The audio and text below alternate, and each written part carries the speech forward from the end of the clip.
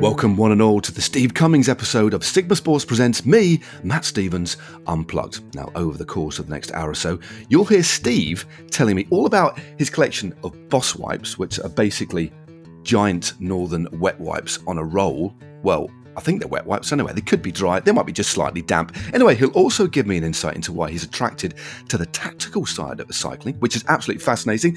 The random question generator, the RQG, as it will be known henceforth, deals him a random question with its flashing lights and a tear-off bit of paper at the bottom. It's essentially a giant fax machine from outer space, and he completes in the Pensby quiz, which was a lot harder to research than I originally anticipated, as there's only 3 lines on Wikipedia. But there you go, grab a brew, sit back and enjoy the pod. Hello and welcome. Are you ready? Because it's that time again. Matt Stevens Unplugged by Sigma Sports. Yeah. Steve Cummings had an impressive career as a rider, winning the Tour of Britain, the British National Road and Time Trial Championships, as well as a host of stage victories at the biggest races on the planet, like the Vuelta and the Tour de France. Now he's just beginning a new chapter in his career as a race planning tactician and director sportif for the Ineos Grenadiers. So it seemed like the perfect time to chat and maybe soak up some of his enthusiasm for the next chapter of his career. Check it out. Well, Steve, first and foremost, mate, thanks very much indeed, mate, for coming on the podcast. How are you?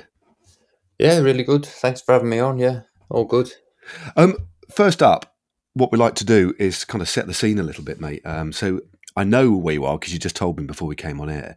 But can you describe for the listeners, firstly, where in the world you are, and then secondly, describe your immediate surroundings, i.e., the location that you're in right now?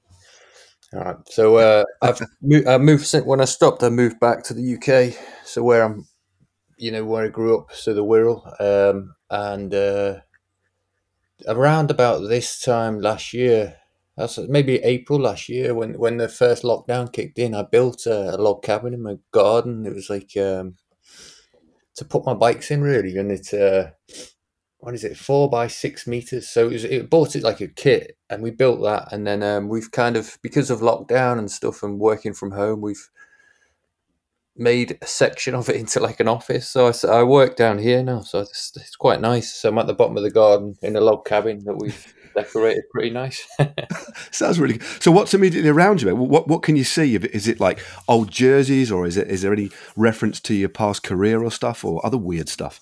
I've got 2 pictures of Muhammad Ali. I've got a Lego model that I got for Christmas. What one is it? It was a VW camper, and I spent pretty much all Christmas Day building that. And you know what? I'm not into that stuff really at all, but I was when I was a kid, and I don't know. I loved it. It took me back to my childhood, actually, Christmas Day. And then I've got a Zwift system here set up. I've got a few fans for when I'm sweating a lot, a big heater, computers, what else? My bike's here. And then out the window's a treehouse that I built for my daughter, trampoline. Brilliant stuff, mate. You're quite a handyman, aren't you, by the sounds of it? You don't like to, when I'm the complete opposite, and I could only just about put up a shelf. No, to be honest, I never did really anything, but that's one of the things I've really enjoyed since I've stopped, getting the tools out. Like my father-in-law's really good. He's got all the tools. And I think if you got all the tools, that helps. So I borrow his tools, and then I've done some like really rewarding stuff. And it's just nice, building a treehouse for your daughter is quite a nice thing to do, I think. So I've enjoyed it. Been good. Okay, mate. So let's just go back a little bit first. I mean, let's not go back too far, because it's been such a weird year. Well, this year's weird, but I think there's light at the end of the tunnel for us all. But 2020 was such an exceptionally strange, difficult, challenging year for everybody. And it was your first year of retirement, because obviously your last season as a bike racer was 2019. And, we all talk about bike racers retiring and then looking to the future, finding out what they're going to do. But I mean, and I obviously spoke to you at the start of the year, and then we went out on a bike ride middle of the year in between the 2 lockdowns. But what was last year like for you then, mate, in terms of, were you able to relax and focus on the future, or did you have any real firm plans? How did it go for you? Yeah, I think it's a mindset, really. I mean, I'm not going to lie. Sometimes it's a little bit concerning. You because all you're seeing is your savings going down. I wasn't working. My wife was furloughed on. She had a contract that was like a basically a week, a month, even though she'd been working more. But so she was furloughed, so she's getting like a day's pay a month. So that was the only money coming into the house. And then Bloody hell. yeah, I wasn't working, and we had savings. And you just think, bloody hell, how long is this going to go on for? But we didn't have anything to complain about, really. Yeah, everything was good, and we tried to make the most of our time, enjoy it. You know, bond, I guess, together. We did a lot of exercise, walking outside, and then yeah, I was studying, and then got a few little gigs of work, which I think that's always the thing. Like when you stop, you're like, okay, what am I going to do? And I think I felt immediately better as well once I had a few little bits of work, because I felt like, okay, there is some work out there, but it didn't feel good actually, because I'm quite like, from quite like a working class background, if you like, and Yeah. to not be doing anything, it didn't really sit very. I wasn't really comfortable in that space where I wasn't. But at the same time, it's like, okay, what can I do? So I didn't want to be like sort of harsh on myself and punish myself for not working, but I was always looking for work, and I don't know. Yeah, I'm pretty fortunate in the position I'm in now, because I've found a good job. Yeah, I mean, we'll talk a little bit about that later. I mean, I must admit, I didn't kind of know anything about it. Like most of us didn't until it was announced. And yeah, obviously going to be with Ineos Grenadiers this season. Again, we will put that to one side and discuss that in a bit more length, mate. But so because you last year you did a little bit of filmmaking, didn't you? From what I could see, you made a few little videos. You did some. I remember talking to you in that Friends ride we did with Adam and Niall and Stu Clapp and Bradley in the middle of the year, which was a lot of fun.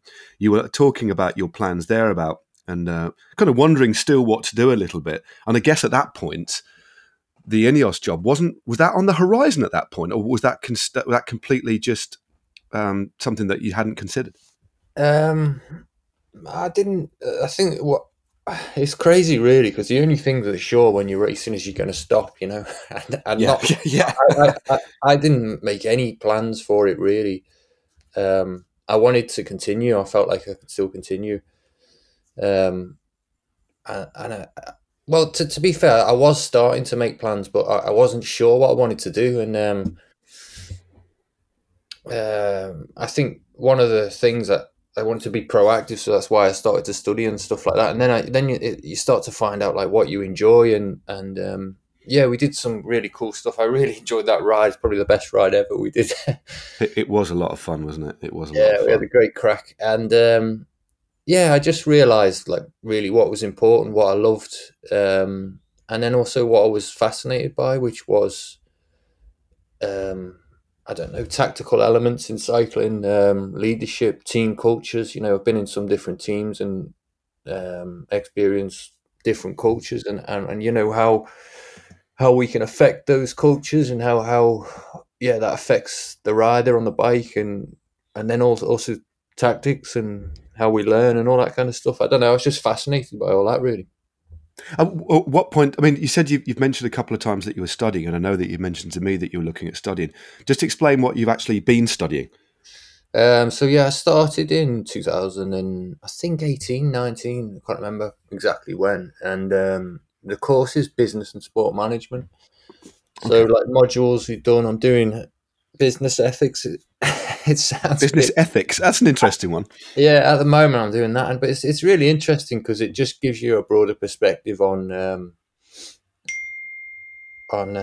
cycling, really, on just why sometimes decisions are made as a rider. You're so performance driven, so goal driven. It's hard to justify in your head sometimes why decisions are made, and then when you've got a broader perspective, and you can put yourself in, like, I don't know, the team boss's chair, and understand like he's got to balance so many different factors into his Mm. decision making. I don't know. I guess that helps. Other stuff I've done is leadership. I did something on race intelligence, which was quite good. That was like a proposal for like a final year um, report. What else have I done? I've done stuff on marketing as well, which was interesting. I never quite got my head around marketing, but Right. this has helped a lot, yeah. And yeah, and then I took a post grad course because I was, like I said, I was in limbo a little bit. I was a bit bored at home and felt like I wasn't working hard enough. So I took this post grad course, which was management through coaching and mentoring, and that's been like really steep learning curve. That's like a level above, and I've Right. just sort of coming to the end of that now. And then what else? Yeah, it's just all ongoing. It's all ongoing. Project management, stuff like that. It's interesting. It's really interesting to hear you talk about that stuff, and I think the kind of sentence that I picked up on is like finding something that you're really into. I mean, you're such a quiet, gentle character, mate. Obviously ferocious on the road, tactically astute.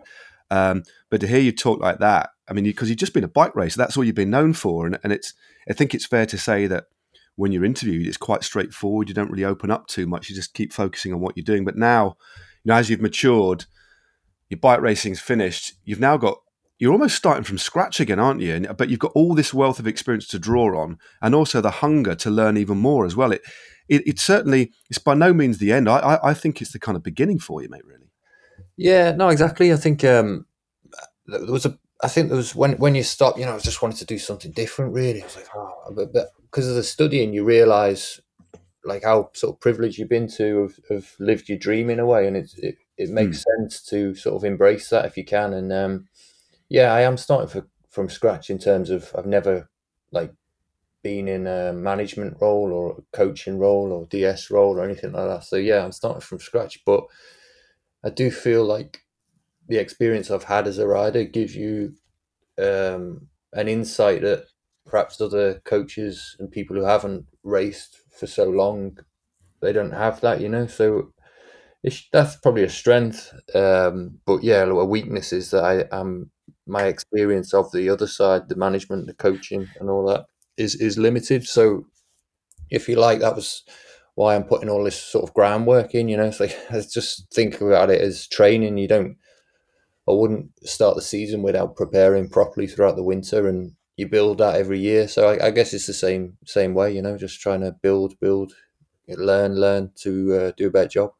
Fair enough, mate. I mean, we'll focus on the future in a bit. But what I'd like to do, if it's okay with you, and it's generally what I ask all kind of pros and cyclists, actually everybody that comes on the pod, is first memories of throwing your leg over a push bike, whether it be a little BMX or a little shopper bike. Can you remember your first significant kind of little bike ride that you did?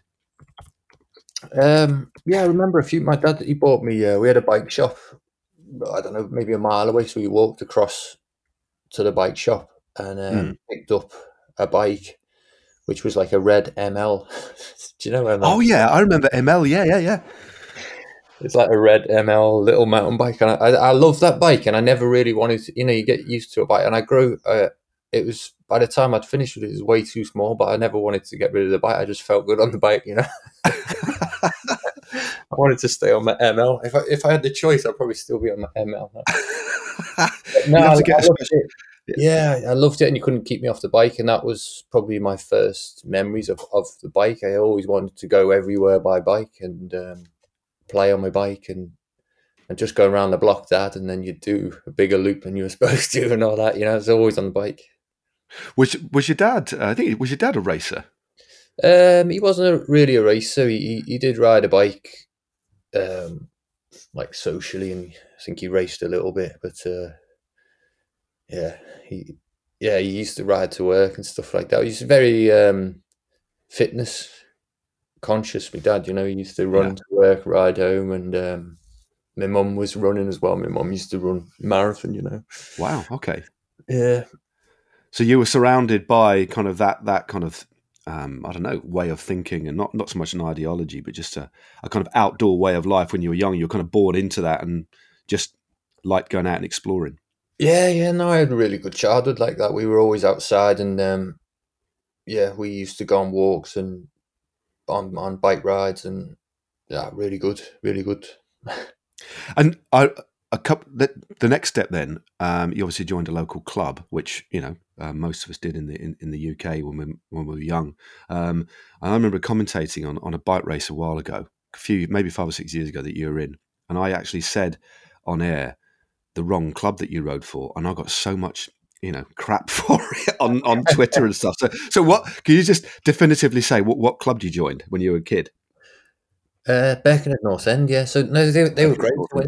I went down to the club room, and I think there was a problem because I was kind of young, and there was a problem with insurance. So then my dad had to join, but my dad didn't have time because I've got 2 other brothers. He didn't have time to go out the weekend, and with work and stuff. So he was supposed to come out, but what they did is he joined, and then one of the other members said, "Look, I'll take care of him and make sure he's all right." So that enabled me to go, and then somebody lent me a bike because I only had a mountain bike at the time, and that's how I got going. And all my kit, was from old members, like old members. I had it's like these tights that were don't know how you describe them, like almost like woolly tights, I suppose.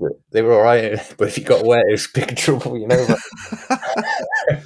Thing is, mate, it's such a the club scene is so, and people will say, Matt, stop talking about the club scene, but it's so important, isn't it? The way that you can come in and be looked after. And back then, if you do come from not working class background or whatever, even not, people didn't have as much back then, did they? Even like 10, 15, 20 years ago, people didn't have quite as much.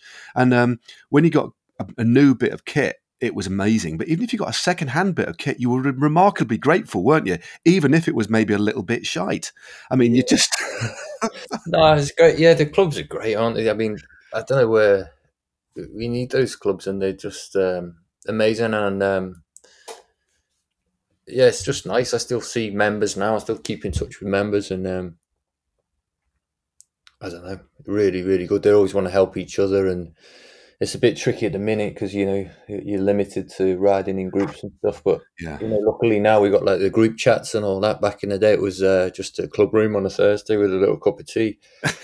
but you got the WhatsApp group, which kind of keeps the fire going, which is good. So it is a cracking scene around here, and not just here. I'm sure up and down the country, everywhere. These members, they're just full of characters in these clubs. It's fantastic. Yeah, I mean, I've got fond memories of my club, Hemel Hempstead, and actually, I did when I joined North Wirral Vela when I lived up in Crewe. I did ride up the Wirral quite a lot, and a lot of our rides were up there. I used to. What's the famous calf on the Wirral? I can't remember that everybody used to go to. 2 Mills. 2 Mills, yeah. Is that still open, Steve? Because I've been. Yeah, still open. Yeah. Yeah. Do you still go down there? So when you can, I mean, obviously when it's opened. I must admit, I kind of stopped going because I used to get mobbed. I used to, like a quiet cup of tea, you'd end up. Don't want to be analysing your last race for you, So, one of these members, So, I used to get when I was in a good mood and ready to have a bit of a laugh. I'd go there and listen to the analysts and stuff like that, but. Yeah, cracking characters. I just remember it when I was a kid, really, sort of 13, 14, and everyone had a nickname, and just funny. Yeah, that's it. Yeah, you didn't really call people by their normal names. Seriously, thinking back, everybody had a weird kind of nickname, and because there was no internet and something, it was basically what you used to read in Cycling Weekly, and you'd be like.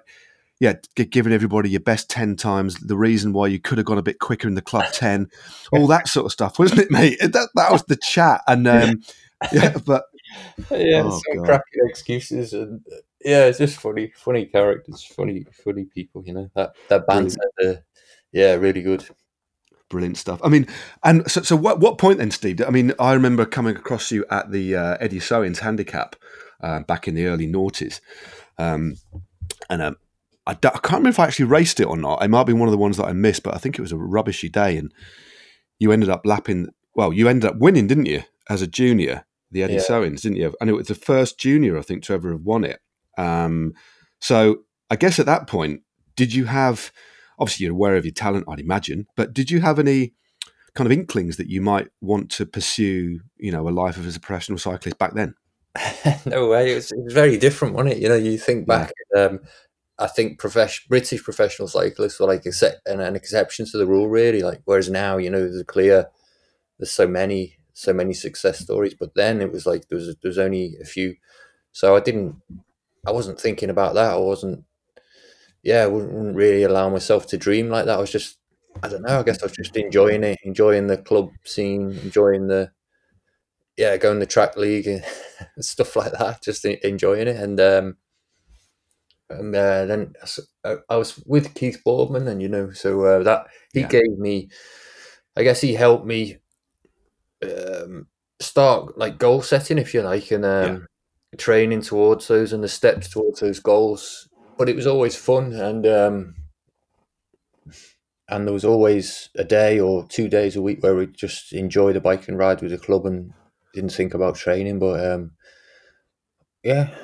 no, I didn't think about being a professional when I was one of the Eddie Sevens. Definitely not. No, I know because I know some. I guess now, you're quite right, because back then there was no clear path, and there seemed, first and foremost, we're an island, so there's that kind of gap, that kind of, the English Channel almost seemed like a cultural gulf, didn't it? Between riding on the mainland, and there was only, even back in the early noughties, still a handful of pros, wasn't there? Yeah. I mean, Charlie Wegelius, Jeremy Hunt, Dave Miller. Blimey, there wasn't many more. Obviously, or Chris had just retired, didn't he? So there wasn't many pros at all, was there? No. I used to like look at the prize lists and stuff like that, and try and find out where the biggest prizes was, and go there. And if you won, I don't know, in the sewings, there was preems. You won a box of like they were called Boss Wipes. They were like. I remember when it's they were like industrial, like baby wipes to clean your bike and stuff with that. Oh mate, I fit them all in the car because I won all the preems. And box wipes for life. I still got some now to go. Honestly, if anybody doesn't know, a lot of you will be fully conversant of what a boss wipes are, isn't it? For some reason, there used to be a prize at a lot of races, especially in the Northwest, and although you might think winning some like wet tissue paper as a prize is rubbish, actually back then it was like, whoa, this is so cool. And they were like regularly for years given as prizes up in the Northwest, weren't they? It was all that, and then you used to trade them then in the club room for a pair of socks or something like that. And you just couldn't believe it. You were like winning every which way you were winning it, because I don't know, it was a passion. Like I love riding my bike. I love the freedom and the banter. And then I was able to go to a race and win something, and I always had good fun because we'd go with a group of us. That was just like a bonus. So that was how it was. It's a really, really important point, because let's be honest, we haven't even discussed your 16-year career, but the formative years of riding a bike, when you kind of basically fall in love with it, are really, really important. And the more you kind of think back, the more I think back to kind of the years of riding, and when I was 15, 16, 17, 18, 19, it was just fun. There was a lot of suffering, but generally all I remember is just laughing with my mates out on bike rides, and it was just, what a wonderful way to start. No, exactly. And then I think because of that, when there's bad times, you realise that, hang on a minute, I'm just going to ride my bike, and that's what gets you through. That you revert back to doing what you always do, which is the love of the bike, and that's what kind of always got me through. I think. I mean, obviously, we talked about Keith Boardman. It's obviously, people listening, that's Chris's dad, isn't it? Chris Boardman's dad, just to add a little bit of context there. But then, obviously, Steve, things started picking up. You won that. I remember it being, there's a picture in Cycling Weekly, and everybody's thinking, this is, it's the new whoever. And then, obviously, you rode really well on the track. You got you medalled at the Olympic Games in team pursuit, and then your first year as a professional was with the second division Belgian team, wasn't it? Lambel Credit, Colnago. You were there for 2 years. Just briefly tell us how that came about, and just give us a little bit of a flavour of what it was like being in a Belgian team. Because you talked about all the different teams you've been with, and that was a proper hardcore, top end kind of Kermesse, some of the classics kind of team. It wasn't the biggest team, but it was a pretty good one, wasn't it? Yeah, it's brilliant. Yeah. And my first training camp, we went to Italy in the Costa. where Tirreno often starts, just a bit further south, so like where the second stage is around San Vincenzo, around there. Yeah. And my first roommate was Ludo Dirksen's, and I was like a big fan of Ludo Dirksen's. You know, he's like this. He's a legend, wasn't he? Yeah, good in the classics, and he sort of turned pro late, and he was a factory worker, and yeah, he's just always in the breakaway and stuff like that. And he had the Belgium national champs jersey one year in the tour, and I was like in awe of this guy, and he was my first roommate. And no, I mean the team was like it wasn't. They had a small budget, and because of that, things weren't very well organised, if organised at all. And, okay. but it was an opportunity, you know, to do all these races, these fantastic races. They had a good race program, and they had it was still had that feeling of it was fun, because we'd laugh a lot, you know. It was always something funny, and you had no choice. You had to, because of the budget, because they didn't have the budget to organise things properly. It had to be. You had to laugh, because if you didn't, you'd sort of cry and get. So it's just good fun, and it was a really great opportunity and a good platform for me to try and learn and move up from. I loved it there. And you were there with Paul Manning. Was it 2 years with Paul, or was it just 1 year with Paul? Because you both went, didn't you? Yeah, I don't think Paul was there when I was there. I think I left and he came, and then Ed came, and Stannard as well. So I think I was there alone, and I'd stay sometimes with for a period of like, so go over for like 6 weeks and stay with one of the DSs, Jeff de Builder. Okay. Right, okay. And he was one of the sponsors. He's like, his name was Jeff de Builder, but he was in the building. He was in the building next. Jeff de Builder, that's a brilliant name, isn't it? They had all, like all these little sponsors. They were great. They're like Ostender Benny, which is like a restaurant in Ostender. We used to get Ostender socks and all that, and it's just good. And we'd go everywhere in the camper, and there was no real flying, and often we'd have like long trips, and we'd have to rotate because the camper wasn't big enough for all the riders. So we'd spend, I don't know, we work it out, and you'd rotate where you'd sit. Oh, mate. Oh, and we had some epic trips. Like we went to Algarve in the camper, you know. So you drove from Belgium to the, because I'm looking at your race program back then, mate, and it was your first race in February was Vuelta Algarve. Yeah, that's a long way from Belgium, isn't it? Let's be honest.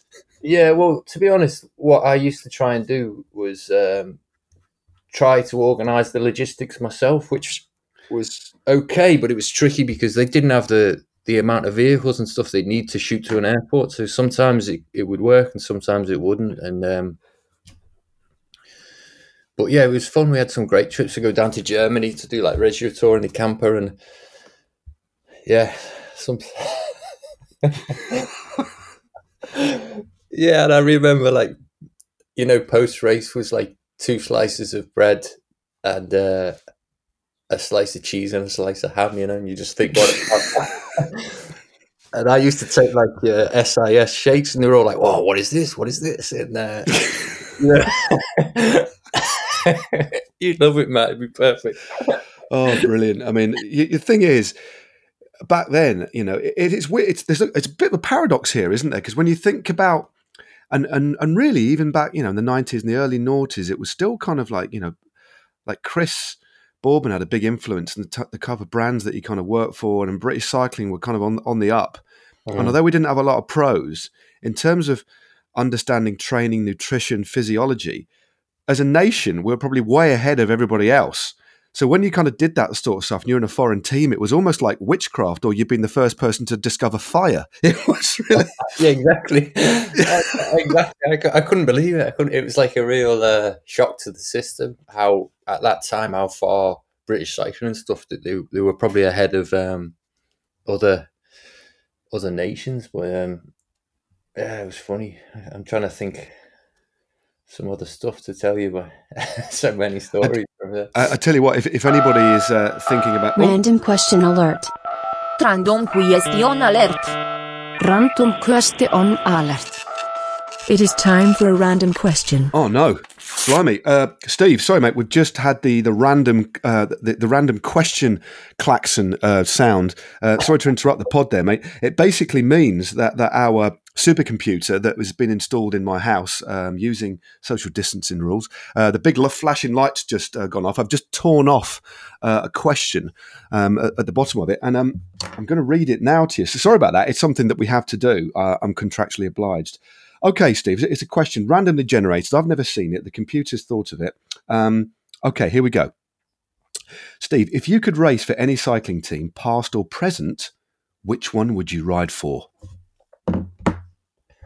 I like the lot Fassa Bortolo. Okay. Why? I liked Giancarlo Ferretti.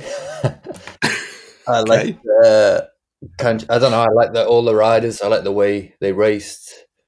They kind of look cool. A nice equipment, Pinarellos. It was very Italian flavour. Yeah, I don't know. Just like the team, and also they were pretty successful. They won a lot.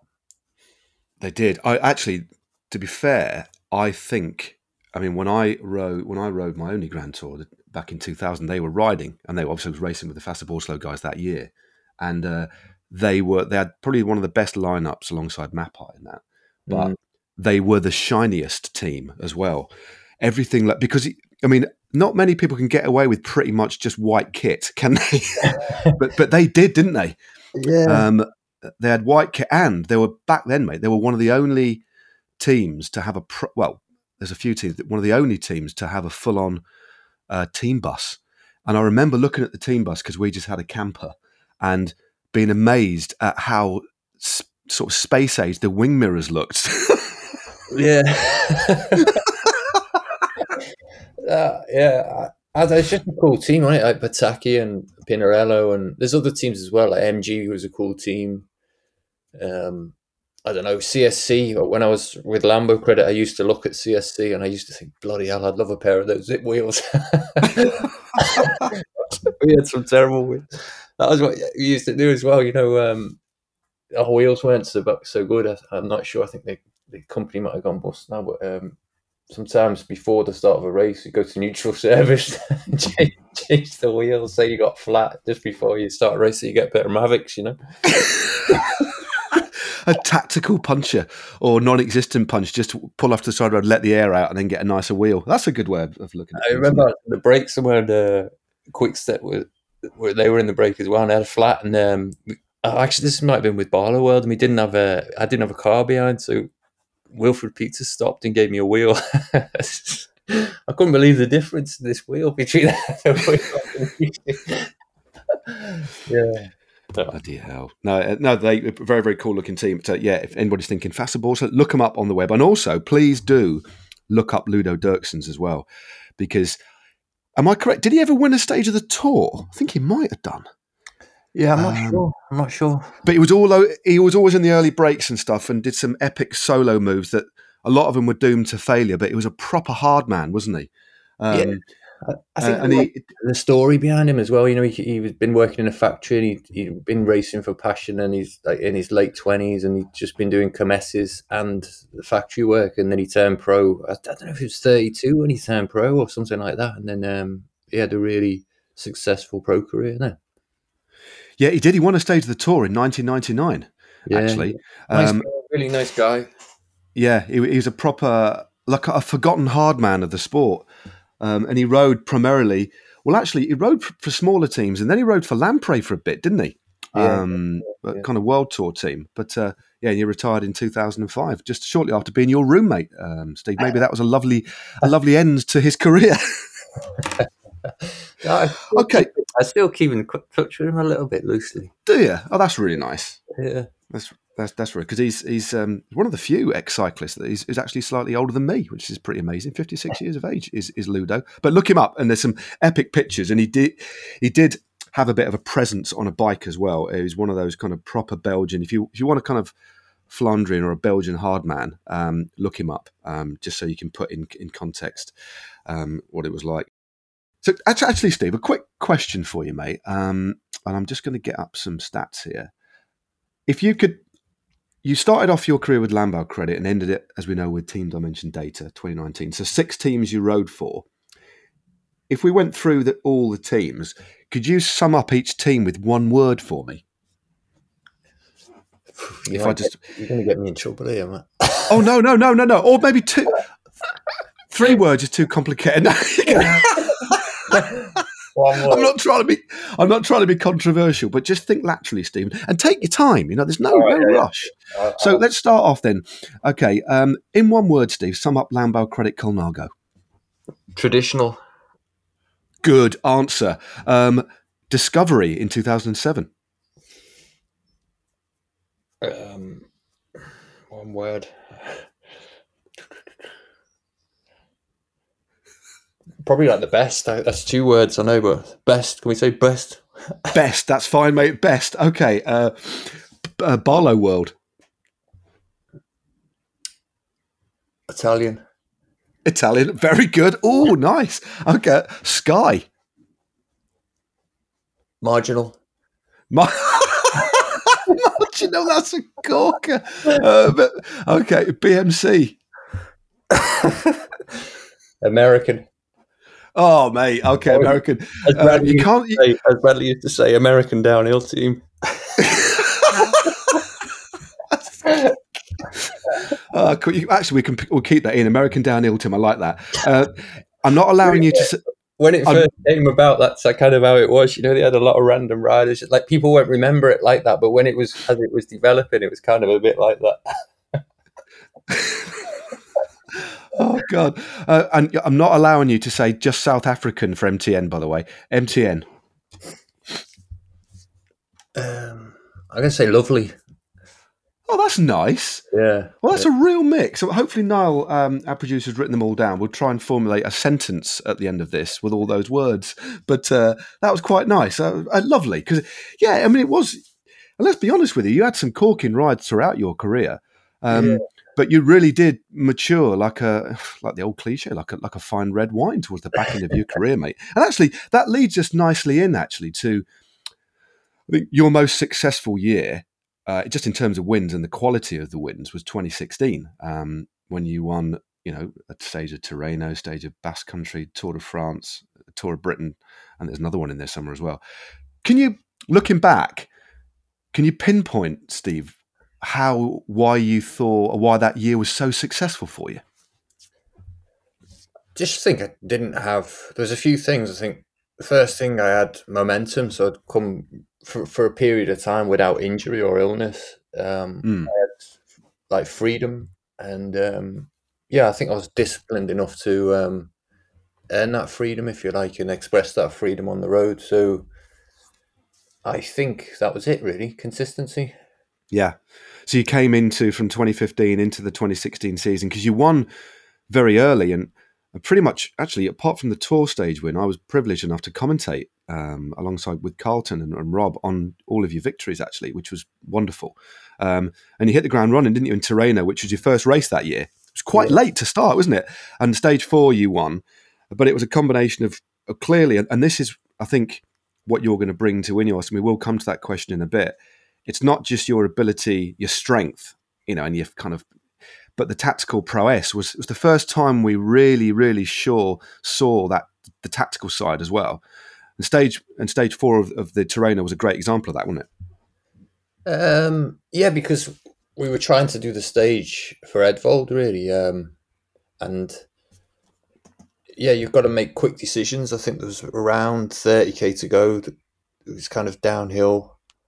And there was me and another teammate, Natu, and then we had Edvald. So it was I don't know. Let's say after the downhill there was 20k to go. It wasn't enough It was too long for us to sort of sit on the front and just pull. So we had to almost be like policemen.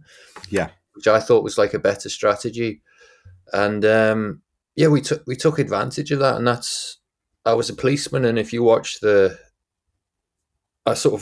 rode on the downhill. We took it on downhill because there was no benefit of being in the wheel, and almost you could do some damage on the downhill as often you can in Italy. Put people on the back foot on the downhill.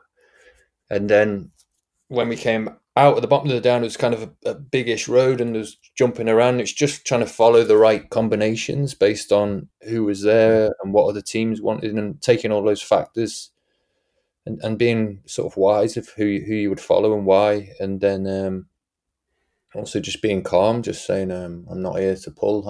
I've got Edvald behind. I'm not going to pull. And then eventually, once we got within a certain distance of the finish, I thought, well, they're going to giving me this victory on a plate, if you like, really. So it's just that, yeah. But I remember after they were a little bit. There's some talk. The boss of the DS was not super happy because he'd said the stage was for Ed. He was happy I'd won, but he said the stage was for Edvald. But then when he watched the video back, he was like, "Oh, yes, perfect." So it was all good.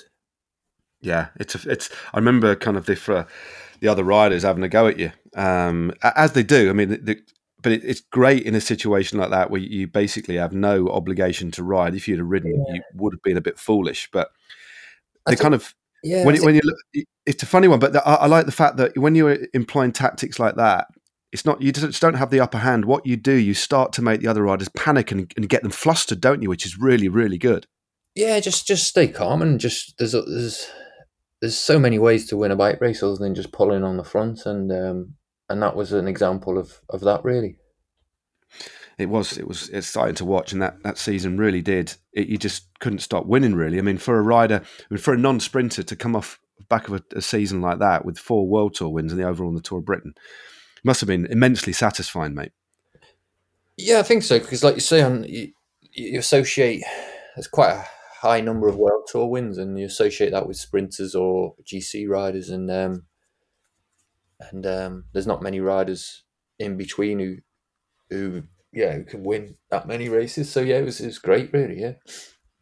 I mean, what I'd like to, I know you've probably done it a million times, mate, but I would like to hear just the last kind of few Ks of the stage you won in the Tour as well, to Mende. It was your first, obviously, it was on Mandela Day, riding for a South African team. You're away with a few hitters in that break. It's a big, big break, wasn't it? Stage 14 it was. I would imagine it's etched in your memory, mate. But you had the whole of Great Britain behind you, and South Africa, I'd imagine. But going at the last few Ks, mate, when you were just getting distance on that steep climb, it's a horrible little climb, isn't it, as well, that one? I've ridden it myself. But just describe the last few Ks for us and what was going through your mind and how you played it. Yeah, so like you say, the climb up to Mende is quite steep. I'm not sure, is it a 3K and maybe is it, I don't know, say 7-8%. I don't know. Something like that, yeah. But then you look at like there's Bardet, there's Pinot, there's Simon Yates, and there's Uran there. They're all bloody GC riders, and there's me with my 74 kilo frame. And you're thinking, okay, how can I win? And to be honest, I was just like, don't think about winning. Just think about getting from the bottom of the climb to the top of the climb as fast as possible. In effect, I just did a time trial, but within that, I tried to use the group, like draft from the group, but really there's only the bottom of the climb you can draft, because after that it gets so steep and drafting's less thing. So just a time trial, really. I started at the back. Yep. Drafted the group when I thought it was beneficial and let the group go when I thought, well, I can't ride 600 watts or 700 watts for whatever it was, 5 minutes, whatever. I just have to set my own tempo, and then one by one I started to pick them off, and I remember being like 5th on the road and sort of coming up to Uran. I sort of looked at him and I was still quite calm. And he looked like all panicking, and just terrible on the bike, like you're just blown or something. And I thought, this is all right. This is pretty good. And I can't remember who was next, maybe Simon Yates or whatever. And then towards the top, you can sort of see the top, and I saw Pinot. I couldn't really, I could see Bardet in the distance. By this time I was like 3rd on the road, and and I knew like the last K and a half was downhill quite fast, so I just wanted to finish at the top of the climb. It's something I'd done in training a lot, like with real momentum. So really time that, you go into the red, and at that point where you go into the red, you could sort of blow and you stop. But I wanted to time that perfectly, so I crested that and I blew as soon as I had the momentum, so the speed was all there, and when I blew, I could recover at a high speed. So that was the tactic. Right. And then they fanned out, and I was coming fast, and I couldn't really believe it, to be honest. Like, it was a bit of a wow moment, and I tried to go straight past, but I had to feather the brakes because they fanned out, and they got in my wheel. And then I remember I checked behind me, and what's his name? Pino was in the wheel, and I knew, he wasn't super. He wasn't the best descender, and he wasn't the best. A little bit cautious, and I just tried to take advantage of that in the corners. Really, like a lot of people know that finish because you do it in Paris-Nice or other races. So I knew the finish, knew the airstrip, knew the chicane, and just tried to do the corners as fast as possible. And each time I went round the corner, I'd just sort of take a little glance just to see where his wheel was, and I could see he was kind of getting further and further back. And then because I had a good position on the bike, aero position, and from the track and all that, I just tried to floor it, and out the last corner, and still sort of checking underneath my arms to see if they were there.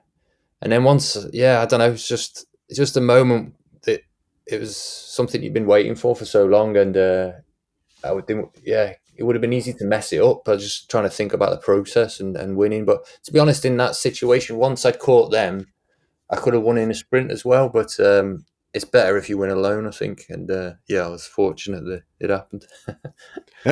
It was magnificent. I mean, it's not just. I think it was just the way you, like you say, it's been discussed and will continue to be discussed, I think, for years to come. It's obviously a very special moment in your career, and because you were away on your own, I guess you could properly savour just the last kind of 75 metres or so, couldn't you? Yeah, it was a weird one that.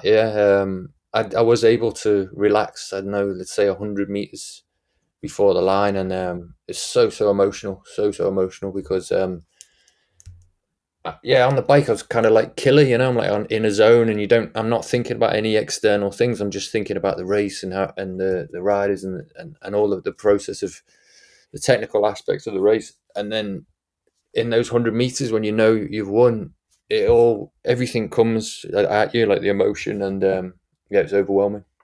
Brilliant stuff, mate. Brilliant stuff. Well, that's a nice point to just kind of pause the pod, because I mean, because I think it's time to kind of look forwards a little bit as well now, about where you are now, and obviously this opportunity with Ineos. But first, before we do that, there's a relatively new feature we have on the podcast, and it's basically a quiz on your hometown. So I believe we might have a little jingle prepared, because it's time now, Steve, for the Pensby quiz. The Pensby quiz.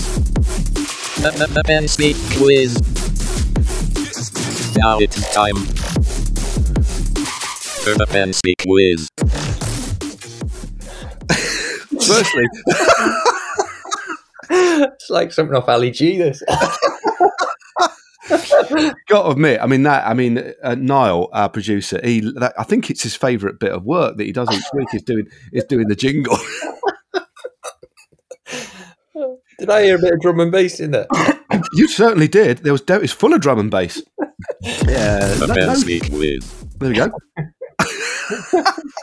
So, we're going to do the Pensby quiz, and just to set a little bit of context, you were brought up in the village of Pensby, weren't you, Steve, on the Wirral?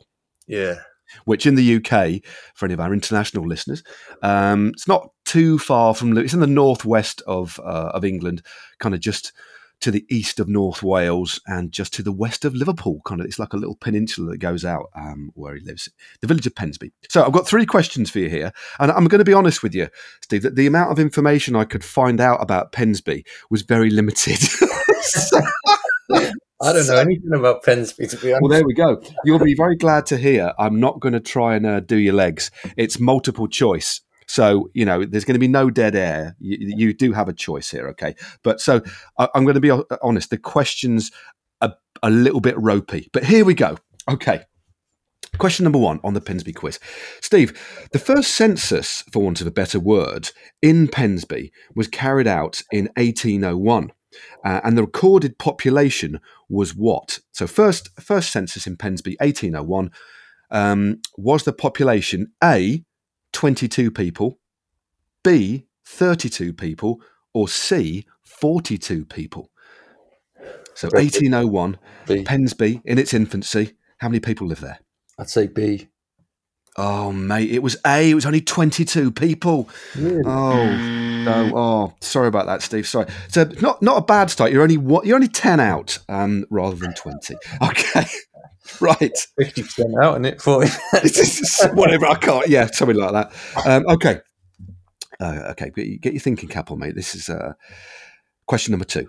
What was the name of the only pub in Pensby until it was raided by the police in a drugs bust in 2013? Okay. Was it A, the Lion Hotel? Was it B, the Eagle and Child Hotel? Or was it C, the Pensby Hotel? Yeah, it was Pensby the Pen. That's right. Correctamundo. You got raided, yeah, I remember. Massive weed thing going on upstairs. That's right. Yeah, it was raided in a £500,000 cannabis raid. Yeah. Did you ever go to the Pen?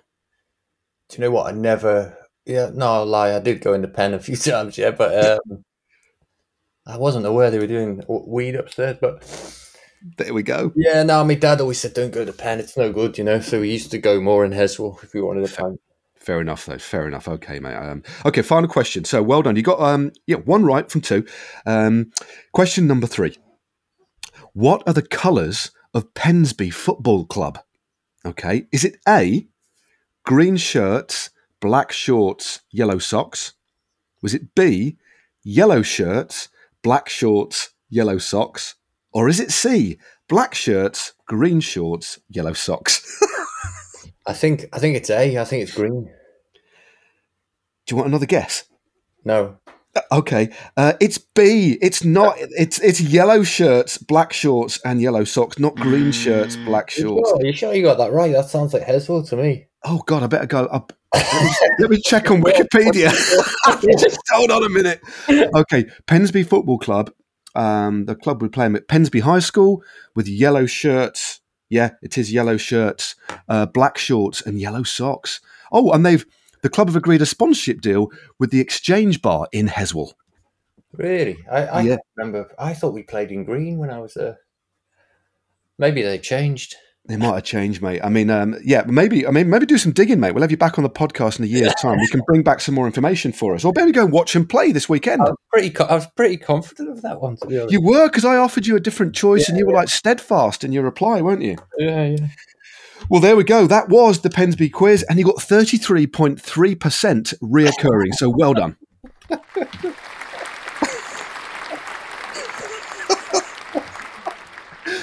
Oh, mate, that took me all of 2.5 minutes to research Pensby. I tell you. I still think you messed it up, Matt. Oh, God. Right. Moving on, mate. Moving on. Okay, to kind of like now, really. But just before we get to going back to what was Sky and Ineos, at what point, Steve? I know you've always been somebody who is fully aware of conservation of effort, basically, and being the most efficient on a bike, as well as the tactical prowess. But at what point in your career? Because let's be honest, you started back into you're riding the track in the early zeros, and obviously massive focused on aero gains, marginal gains even then. But at what point on the road did you understand the real fundamental importance of being efficient and start to really look at your position on a bike and how you could save energy and then use your power to weight to its utmost advantage? Well, I probably realised straight away, but I think you spend a few years trying to find out like what your limitations are. You perhaps, I don't know, you start out kind of open, you think, why not dream of winning the Tour de France, let's say, but I wasn't good enough. so then it's like, okay, how can I win? Because I was very motivated. Probably actually the next step I went to was like, how can I support someone else, trying to support someone else win a race? And I didn't think that brought the best out of me. So then I went to like, okay, so what do I need? I want to really win, and that was what I really wanted to do. And then it was like, okay, what do I need? And I think it was around then, but it's a number of factors. Like you know you've got to be aero from an early age, but it's also having the budget and the time and the equipment and the support to do all that. So I think I properly went through those steps. I was, I don't know, probably 2010. Well, no, Okay. even before that, I always used to struggle to fit on a bike, if I'm honest, because maybe Right. my position was a bit radical, and I don't know. I've got kind of like a longer upper body, if you like, and yeah, I always tried to have to, yeah, somehow. I don't know. You always saw me with like 15 centimeter stems, minus 17, and all this kind of stuff to try and make the bike. So, like Discovery, I was never really happy with my position, but you're not really in a position in terms of where you sit in the team to say, "Oh, I need this or I need that." You know, you just sort of make do with what Yeah. they have because you don't want to be seen to be awkward, and you have to look at it from their perspective. Like, you're not going to make any difference. So I reckon I got it. I was getting it right by 210, by 214, 13, 12.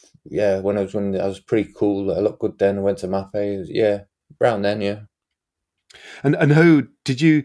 It's really interesting that there's a clear evolution there. I mean, that's something that all riders do, isn't it? But I think, you know, when you look at your position on a bike, and you know, it was pretty radical. But do you think? I don't know whether you were the kind of person that implemented that, but within the peloton at the same time, there were massive. There was just far more understanding about. Everybody knew how important aerodynamics is because it's fundamental to bike riding, isn't it? But I think how much you could start to save in terms of numbers became very apparent, and there was a real value put to that, wasn't there? So kit changed, you know, there was more thought in terms of frame design. So did you kind of pretty much do that on your own, or were you able, when you were with BMC, to actually kind of talk to the team and the manufacturers a little bit more, or was it more of a personal kind of quest that you kind of continued with? I think there's a combination of everything, really. Sometimes the teams do pay attention, but it's like also it's as a rider, you know, you take sort of accountability for yourself, and I experimented a lot with my position, and eventually we did get to the wind tunnel and found that naturally I'd come to what was pretty good as we could get it, or at least we could find in the time that we had. So we didn't really change anything through the wind tunnel. So that was almost like a confirmation. But you know, if you think about a road race, it's not that you just sat in one position. You have to move around on the bike, and it's also going in the wind tunnel on your road bike is almost an education, because you understand. You can test in different positions. You can hold the drops, you can hold the hoods, you can bend your arms. You're not allowed to do like that TT position anymore, I think. But Yeah. stuff like that, you become aware of the difference, and that helps you, I think, because then you can, when you're in a breakaway, and you might notice someone who's constantly sat bolt upright as if he's on a club ride, and normally that guy's way stronger than you, but you just know that he's expending X amount more than he has to, and then it gives you hope that in the final you can get him, even though he is strong, because he's not efficient. Yeah, and obviously, and as well as the kind of aerodynamics, I think one of the things that I've heard you talk about is the measurement of your kind of, obviously, you know, your kind of threshold, you know, your weight, you know, the kind of aero gains are lessened the steeper the gradient goes up, but you've able to almost like, whether it's subconsciously, map out the optimum way to ride a climb of varying steepnesses, which is something really new, isn't it? I mean, it's kind of, that's quite a radical way of thinking. And some of the information I've heard about some of your climbs in Mallorca, I think it's where you kind of beat Bradley, but Bradley put out more power. I mean, that's quite hard to get your head around, isn't it? Because of the way that you use your engine and your body weight and your aerodynamic position, depending on the gradient. And that's talk to me a little bit about that. Yeah, I mean, in the end, it's just kind of like that. You know, now, not even now, but last years certainly, it's not a new thing. Time trialing if you look at the profile of a course, 40k, and you've got like a climb and a downhill, it makes more sense often to put more power down on the climb than it would do on the downhill, possibly because you can't even pedal on the downhill or whatever. So it's just trying to, if you've got 420 watts for, I don't know, 40 minutes, it's just how you sort of make that in the fastest way. It might be that it might be better to do 500 for 5 minutes and average 400. That might be faster. So it's just kind of, I used to use that, but I didn't use any any tools or data, or I just used to feel it almost. Yeah, no. That's important. Yeah, I had a rough guide, and I think it was practice. I used to do these sessions where I do like a 30-minute climb, and at the end, like the last K, I'd kind of do it like full gas. But I used to think, and also when I used to do a lot of training on the flat, like 30-minute, like sort of mediums, and then I used to experiment with trying to go further and faster. Because in Italy, you don't have the big, like here you got all that wind, but there was like not really wind, and the conditions were often very similar. So I used to try and think about that. I don't know. I just used to, practice. I guess I just practiced it, and I was very aware of it. I don't know.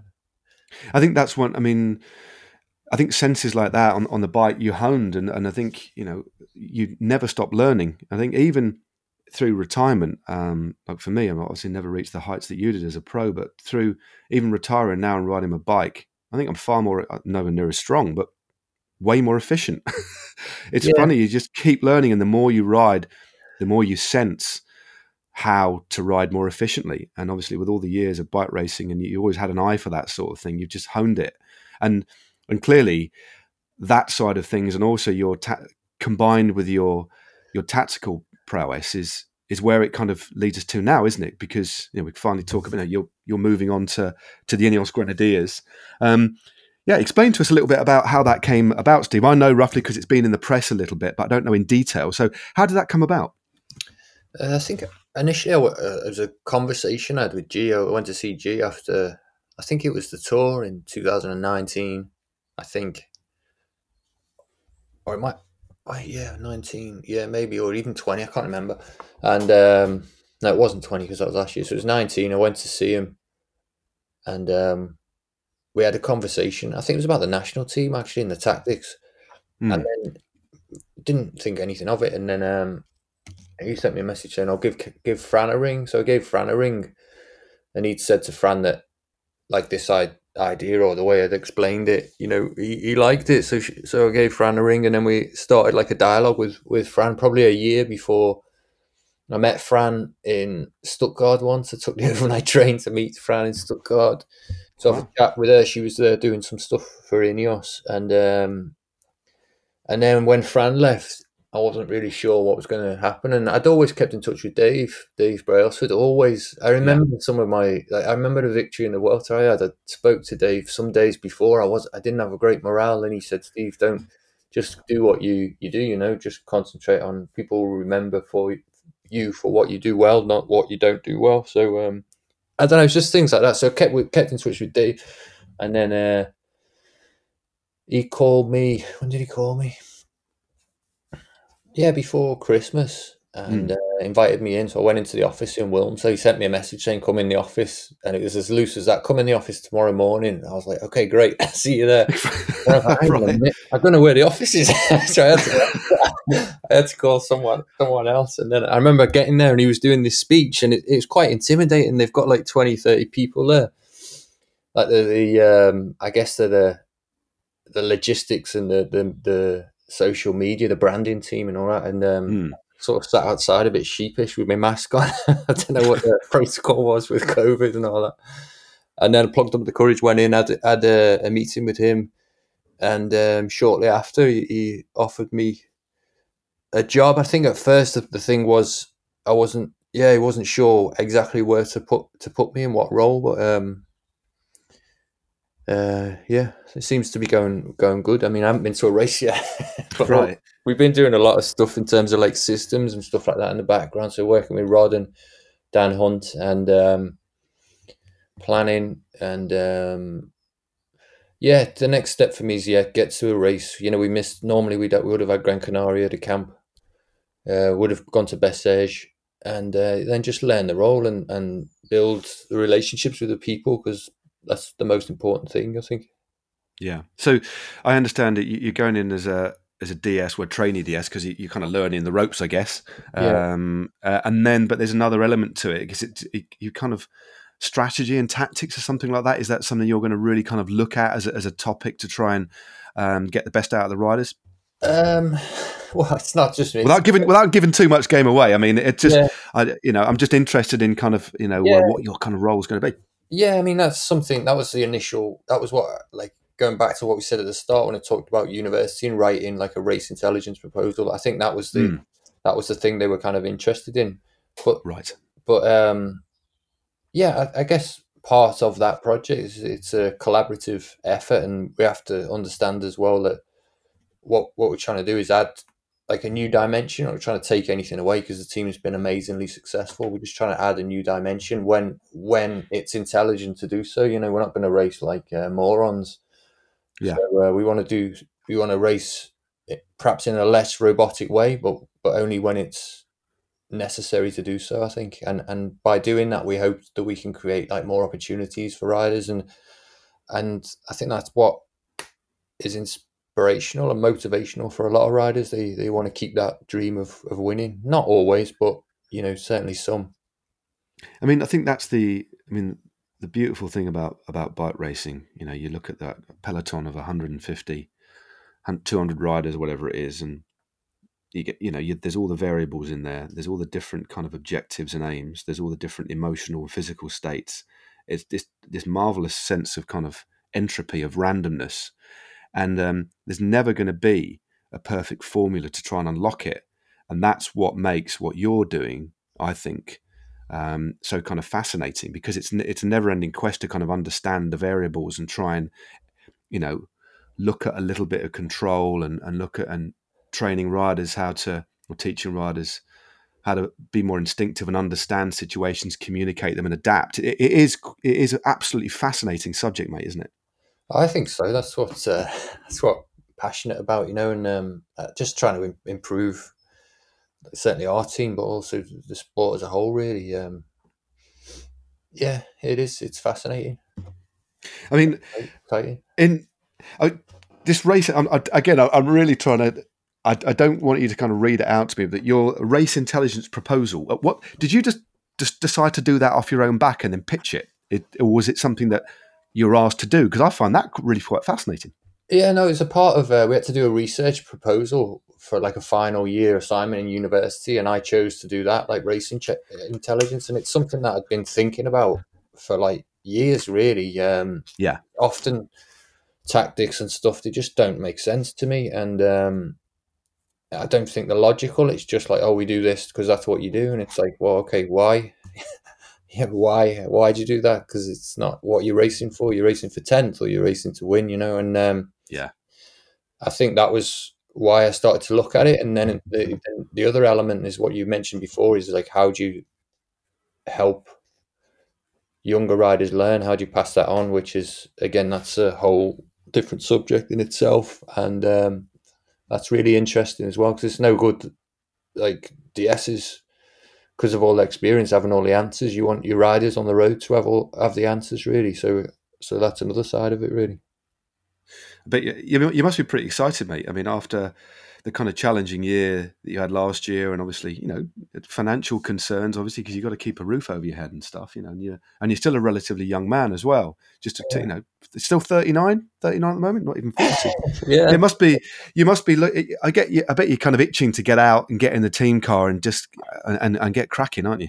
Yeah, just you want to meet the people. It's been really tough in that sense that you miss that face-to-face contact with people, and like I say, building those relationships. So I'm lucky in a way that I've been involved with all this process and this system stuff, and perhaps I wouldn't have been involved with all that if it'd been a normal year. But so that's been good, because you get a deeper understanding. You get to work with and learn from like Rod, Dan Hunt, Dave, other people in the team. Yeah.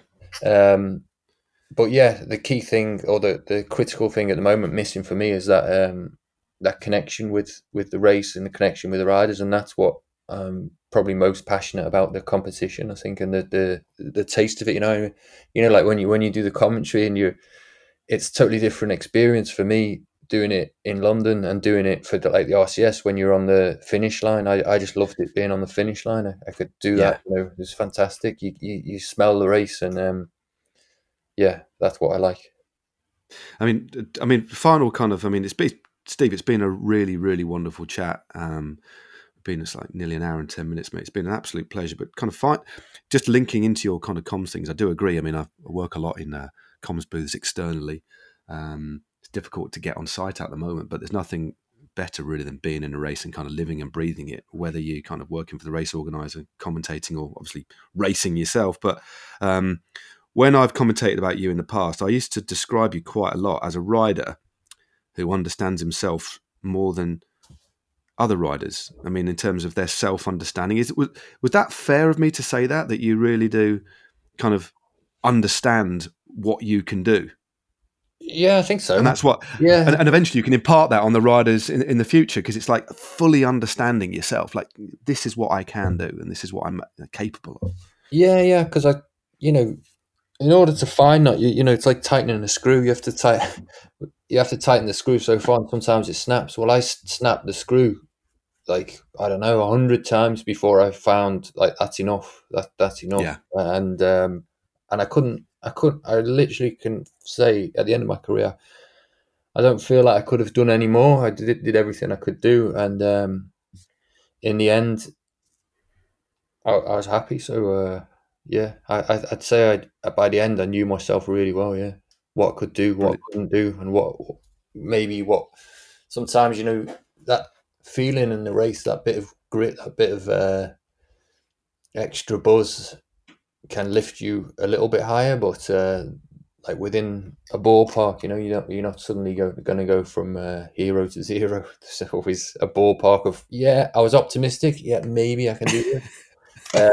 Let's give it a try. I've got nothing to lose. So I was always in that mindset, but there's certain things like I knew, like, I can't do that. It's not for me to do. And I think that was perhaps why I was like seeing, like quite black and white in that sense. But there's so many other factors in why I was like that as well, like in terms of what team I was in terms of the strategy of the team, all that stuff, Yeah. Well, it's one chapter closes, mate. A nice transitional year of 2020, and a new one begins. And I just want to wish you all the best.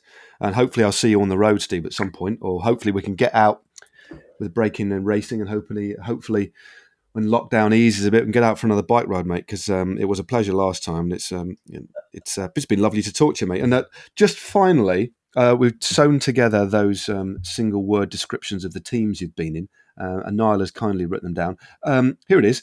Traditional best Italian marginal American downhill team. Lovely. That's it. What a great little sentence. What a great little sentence, mate. Good stuff, mate. Well, it's been a real laugh, sort of taking a stroll down memory lane, looking to the future. All the best, mate, with your future plans. And it's good to hear you laughing, and good to hear you happy, mate. And take care, and catch up with you very soon. And thanks again. Thanks, Matt. Thank you. Well, that was absolutely wonderful. Steve is a real gent, and it's always a pleasure talking to him, especially at length like that. I hope you enjoyed it. I thought that was a real treat. And all the best to Steve in the future, and hopefully one day we'll maybe get him back on the pod to see how he's doing. And if it doesn't work out, he's always got his treehouse building handyman skills to fall back on.